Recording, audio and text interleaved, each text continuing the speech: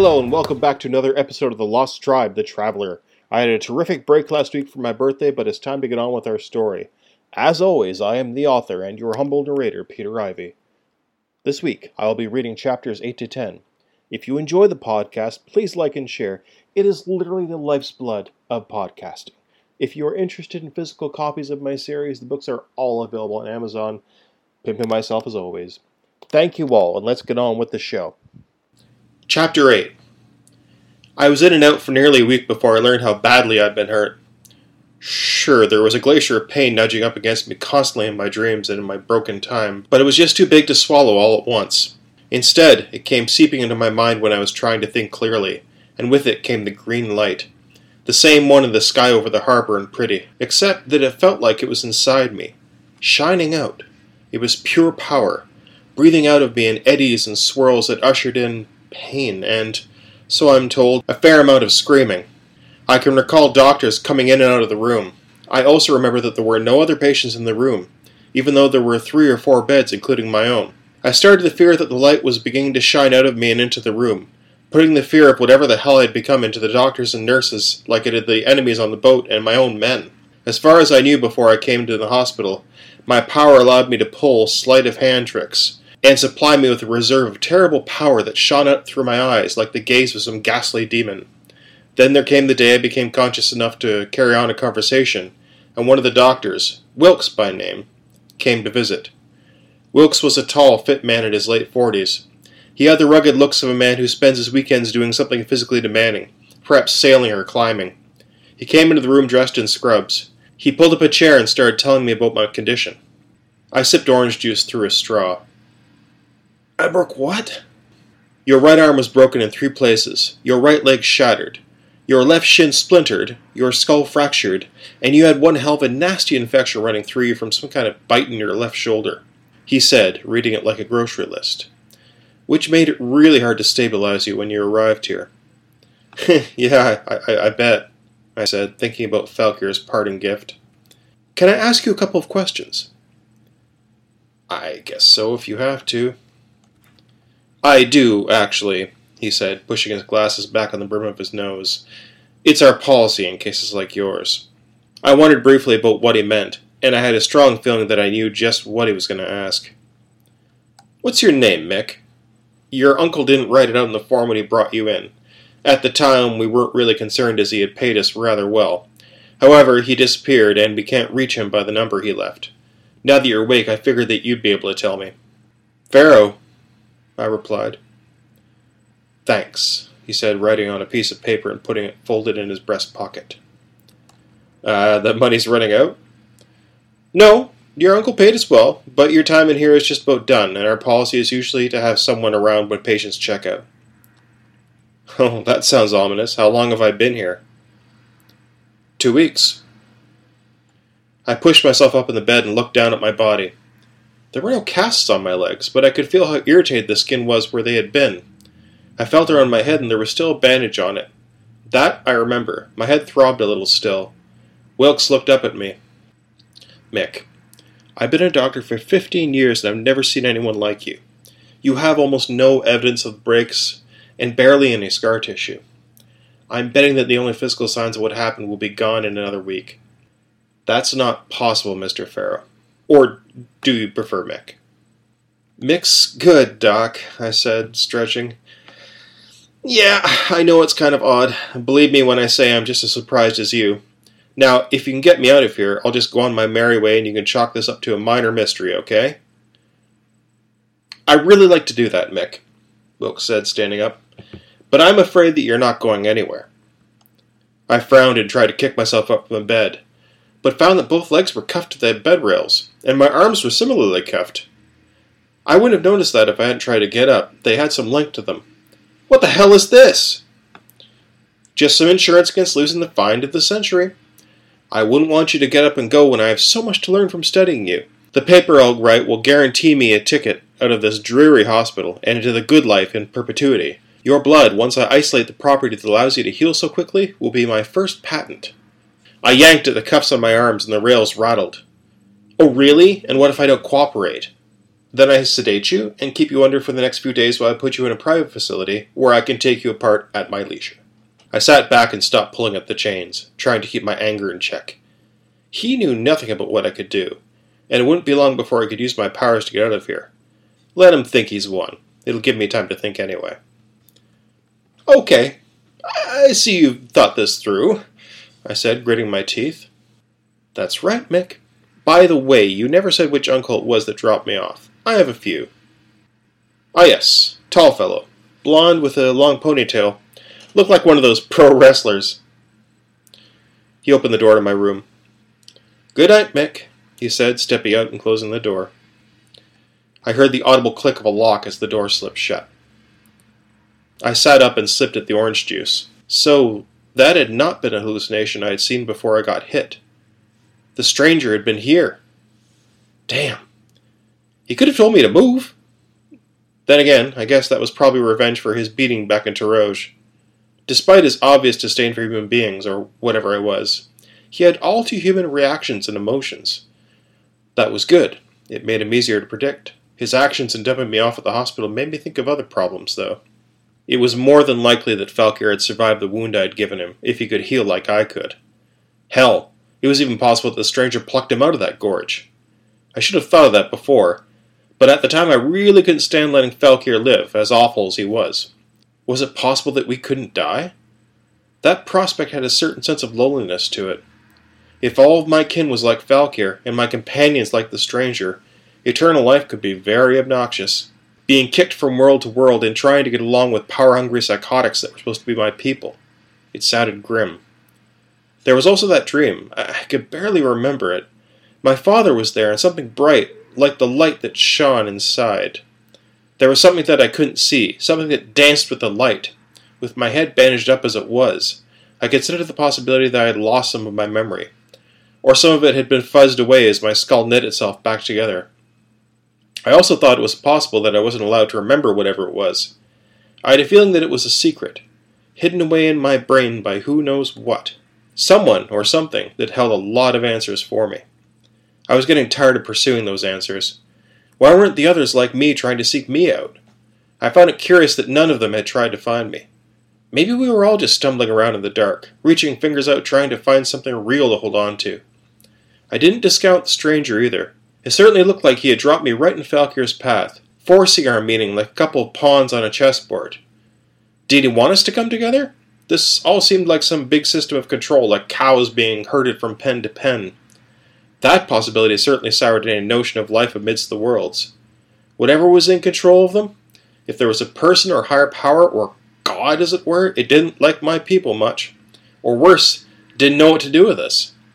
I knew I was reaching, but some of that, I was thinking, it felt right. After all, the stranger had to answer to someone or something.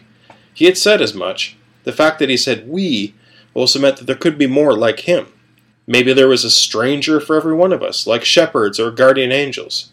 Powerful guardian angels possessed of a slightly bitter streak. The wrath was evident, as I lay here licking my wounds. I finished the cup of orange juice and tossed it onto the tray near the bed. The room was lit by a fluorescent light near the door that bathed everything in a dim, uneven light, and by natural light coming in from a large window. There were 3 other beds in the room, unoccupied, and a small rolling tray set close to my bed. They hadn't come in to sedate me yet, but I had a feeling they might. I tried to concentrate, drawing my will together to pull a hammer or a chisel out to get my restraints off. It was more difficult than usual to focus, and nothing seemed to be happening. I wasn't strong enough yet. It could be that I used up a lot of power healing myself. Just when I'd overused it before, the power needed time to come back. Perhaps I was thinking too big. Something smaller then. I chuckled and began to ease the covers off of me.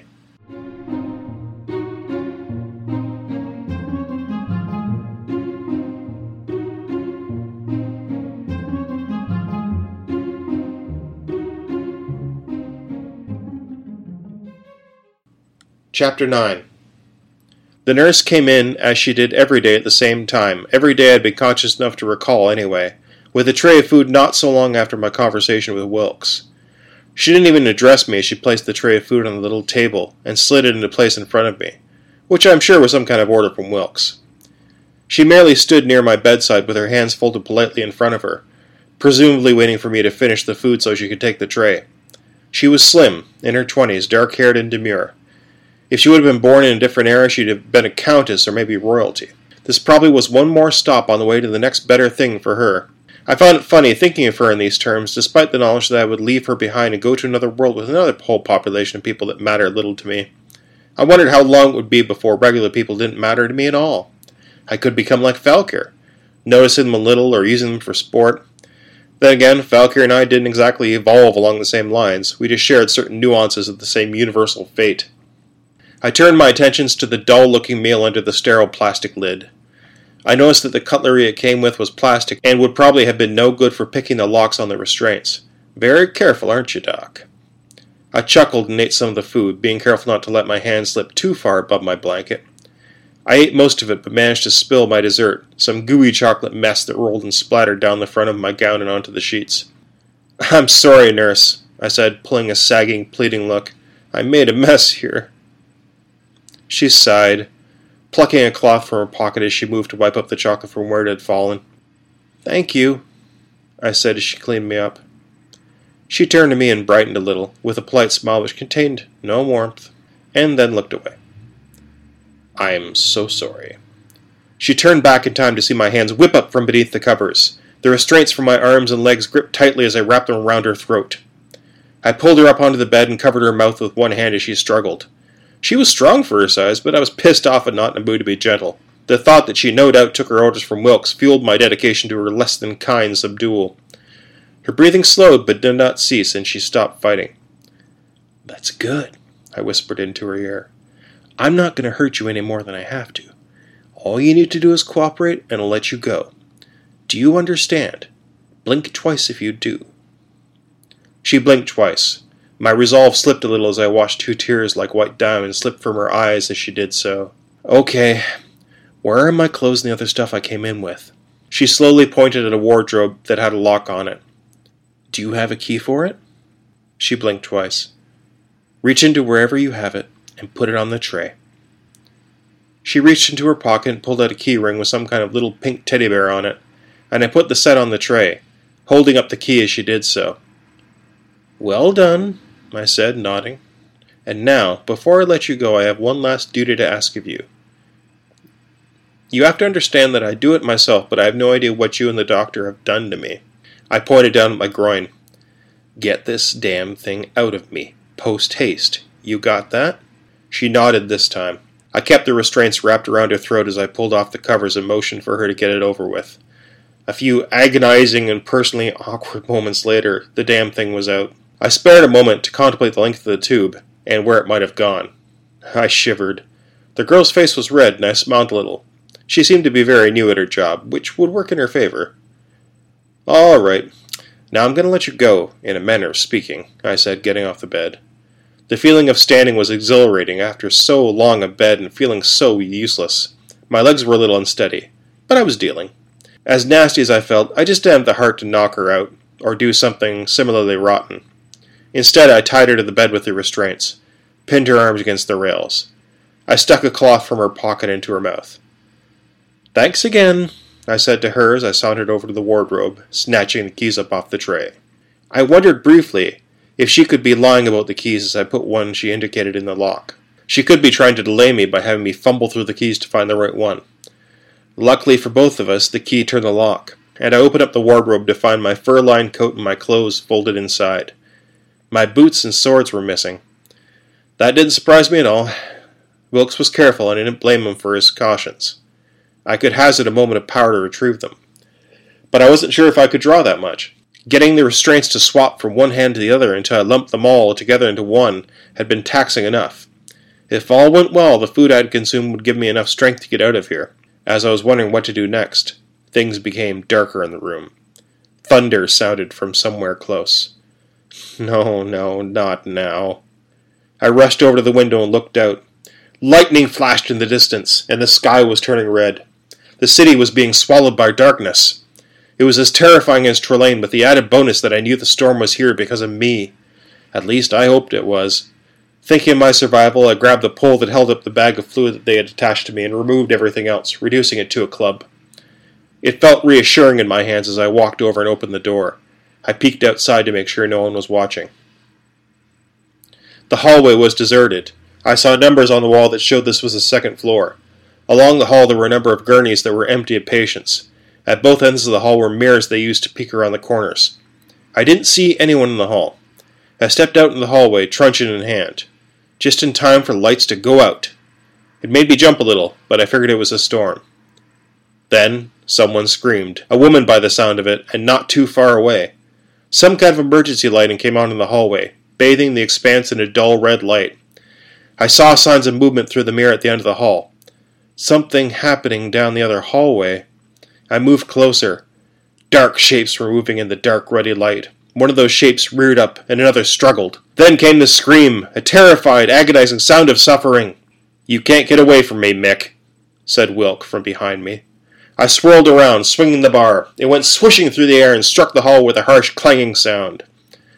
Wilk stood outside the room across from mine, leaning on a gurney, clutching his left arm. His scrubs were stained. The light made the stains going down his scrubs look like zebra stripes, but I knew that the blackness in the ruby light of the hallway was his life leaking out.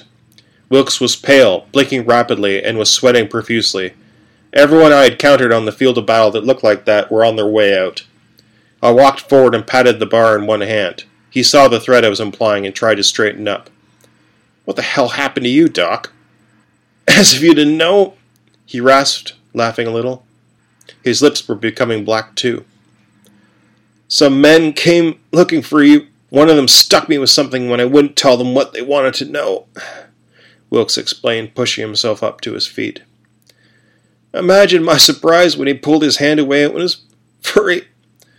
Claude, not human. And I thought to myself, of course they aren't human, because they're after you. I swapped it out of his hand and into mine, a reflex that I was grateful had not been dull during my recovery. I stuck it in his shoulder, depressing the plunger. Wilkes pulled out the syringe on instinct, unfortunately pulling his arm away from the wound. I stepped away in horror as his guts spilled to the floor. He stood there for a moment, looking at the syringe, then his guts, and then at me.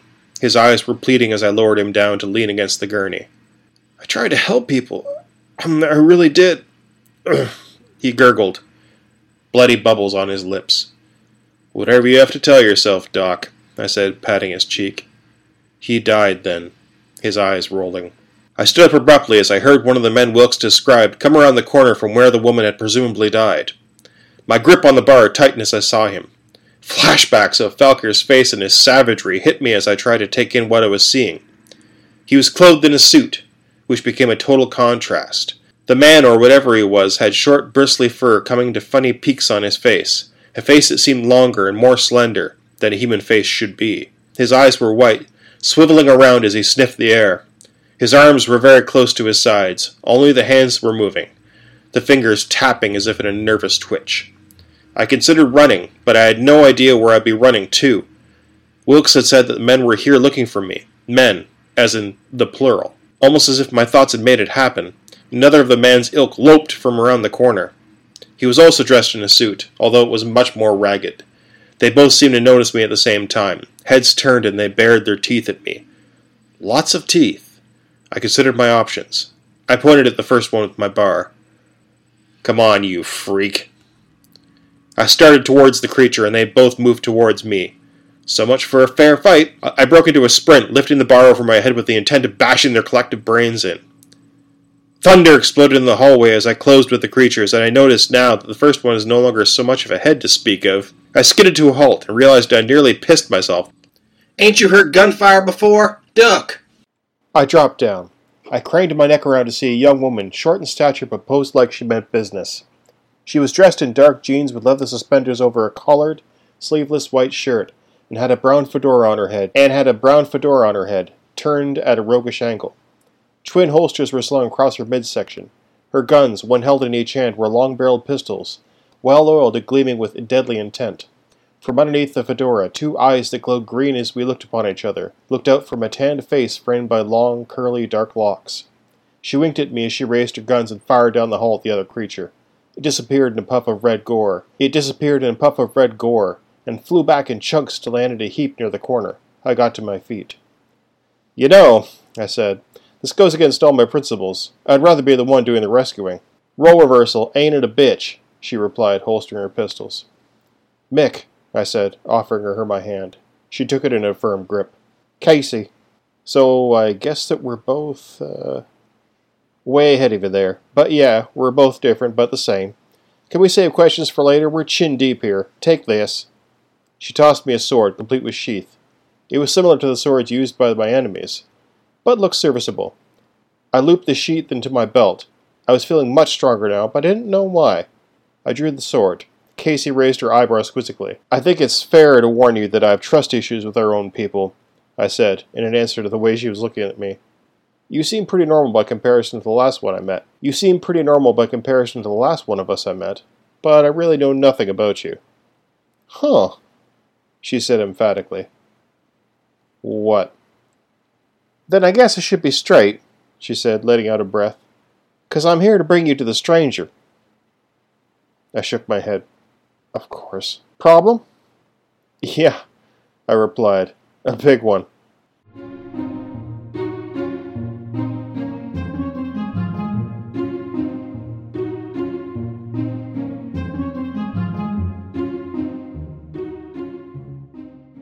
Chapter 10. He let you get run over by a taxi? We'd been arguing for a few moments so far, and this was the gist of what Casey had gleaned. She had an odd accent I couldn't place, so I might have been misunderstanding as well in the retelling. I told her all about what I had gone through with the stranger, from our first meeting to our encounter in Rouge, and on to what I believed to have been his manipulation of me in this world. My good uncle, as it were. I wondered exactly how much he had told her about me, and how much she knew about who and what we are. I knew that she could shoot a gun, but I had no idea how she was gifted otherwise. I couldn't imagine the guns were a part of it, but what did I know? I sure needed to know more, if there was time. That's my suspicion. He posed as my uncle when he dropped me off at the hospital. I was in rough shape, Casey. I healed very quickly, I might add, but it still hurt like a bastard getting run down. You're sure it was him? Yeah, they described him reasonably well, and I saw him right before I got hit. He was there. I think he distracted me to make sure it happened. I was burning with fever, so I didn't notice the people telling me to get out of the way. A hallucination, maybe? I mean, him? I don't think so, I said, wondering. It's too big a coincidence. Thunder rolled around outside, and the lights flickered again. Casey grabbed my arm. We need to go, Mick. Now. I looked at her, apprehension coming clear. We're not alone here, are we? She shook her head. There's another, Mick, and she's bad news, she said, looking down the hall. I followed her gaze to the mirror at the end of the hall, and watched as a door to what was probably the stairwell swung wide, and 4 or 5 of the beasts came stalking into the hall. They formed a loose group, and then a figure in tattered robes walked into their midst. It was clearly feminine, the way the robe revealed the curves and chest of a beautiful female form as she moved. She stroked the face of one of the beasts almost tenderly. One of the others sniffed the air, and the others in the pack looked towards it. The hood of the robed figure lifted slightly in acknowledgement. She looked up towards the end of the hall, and inside the hood there was one gleaming green eye as it suddenly saw us. Ha! I gasped with the realization that we had been seen, and backed up. I turned to see Casey's eyes burning with power as well. There was no hiding here. Need I repeat that we need to leave now? She said, pulling her revolvers. Who the hell is that? Her name's Flesh, Casey said, reloading her one revolver. We've met. Can you shoot one of these? Those are advanced compared to what my world considered to be a handgun. So, no, I doubt it'd be any good with one. Why? Well, as luck would have it, Flesh and her crew are between us and the way out. And believe me when I say that you don't want her touching you. I don't like the idea of trying to shoot around you, either. Flesh and her minions were coming down the other hall now. Is that you, little Casey? Flesh's voice came as a whisper down the hallway, sweet and light like a summer's night. I felt the pure, rousing nature of her voice. It was tinged with the smell of blood in the air. It made for a strange juxtaposition. Yeah, it's me, Casey said, hoisting her guns. Clear a path or I'm going to send your little monsters to hell. Casey, I whispered, where is the stranger? Outside, she whispered back, near the emergency entrance. Flesh and her crew rounded the corner, and she halted as she moved to the head of the pack. She moved with a lithe grace. Ah, there's our newcomer. Greetings, Mick, Flesh said, extending one dark and slender arm towards me. I've heard so much about you. I didn't know I was so popular, I said, glancing down at the open door that led back into my room. Oh, you are the talk of the kingdom, she said in honey-dripping tones. Come with us, and we will have such beautiful moments together, you and I. I think I'll pass, I said, turning to Casey. Shoot her if any of those nasty things get any closer. No problem, Casey said, and opened fire. The round was dead on, and one of Flesh's minions went down with a chest wound. I looked back at Casey. Close enough, she shrugged. And the next one takes your head clean off, Flesh. Flesh screamed in outrage, and the pack began to move towards us. Damn it, I'm at cover me, Casey, I said, grabbing her arm. Let's go. I pulled her back towards the door as she fired off a couple more rounds into the pack. I kicked the door fully open and we both got inside amidst her protests. I shoved the door shut and locked it. A few seconds later, heavy blows hammered at the door.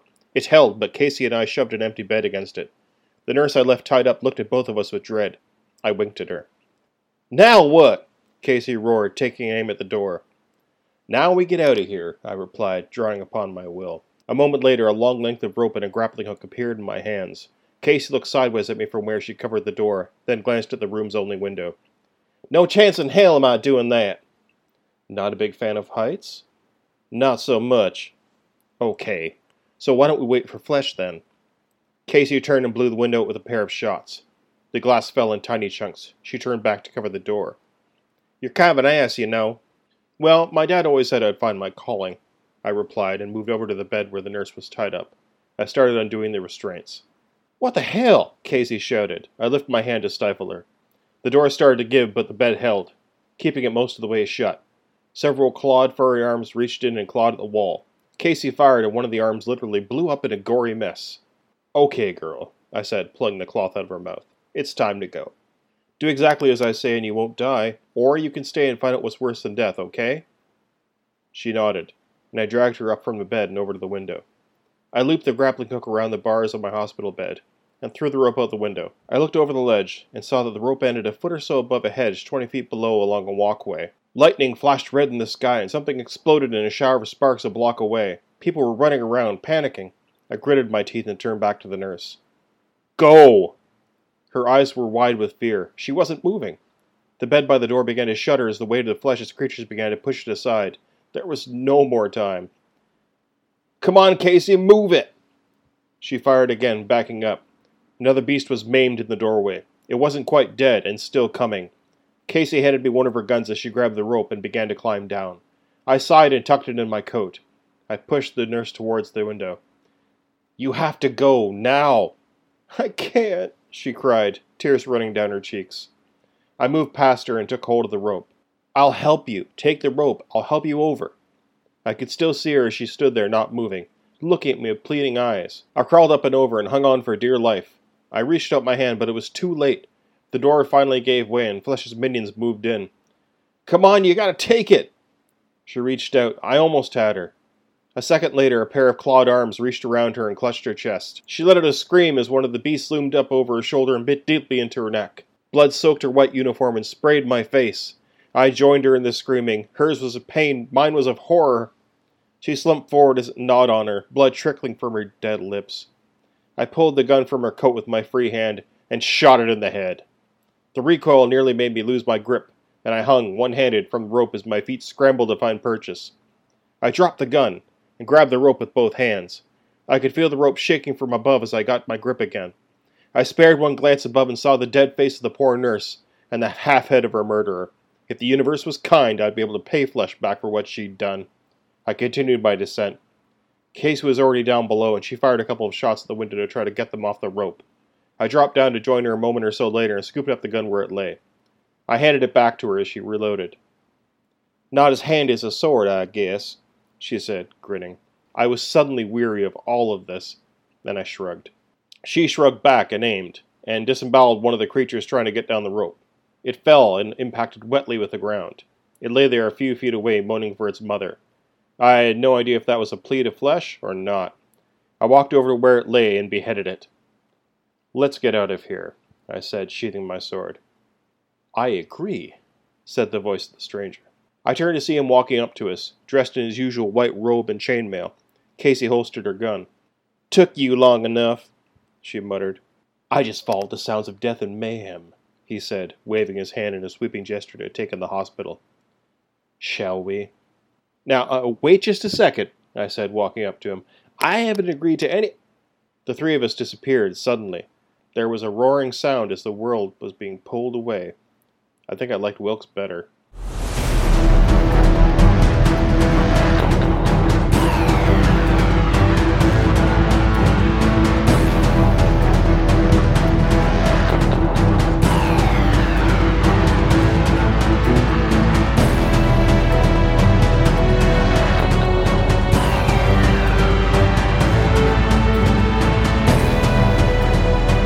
Thank you for listening to The Lost Tribe. I'm Peter Ivy, and thank you very much. Remember to tune in next week for a new episode.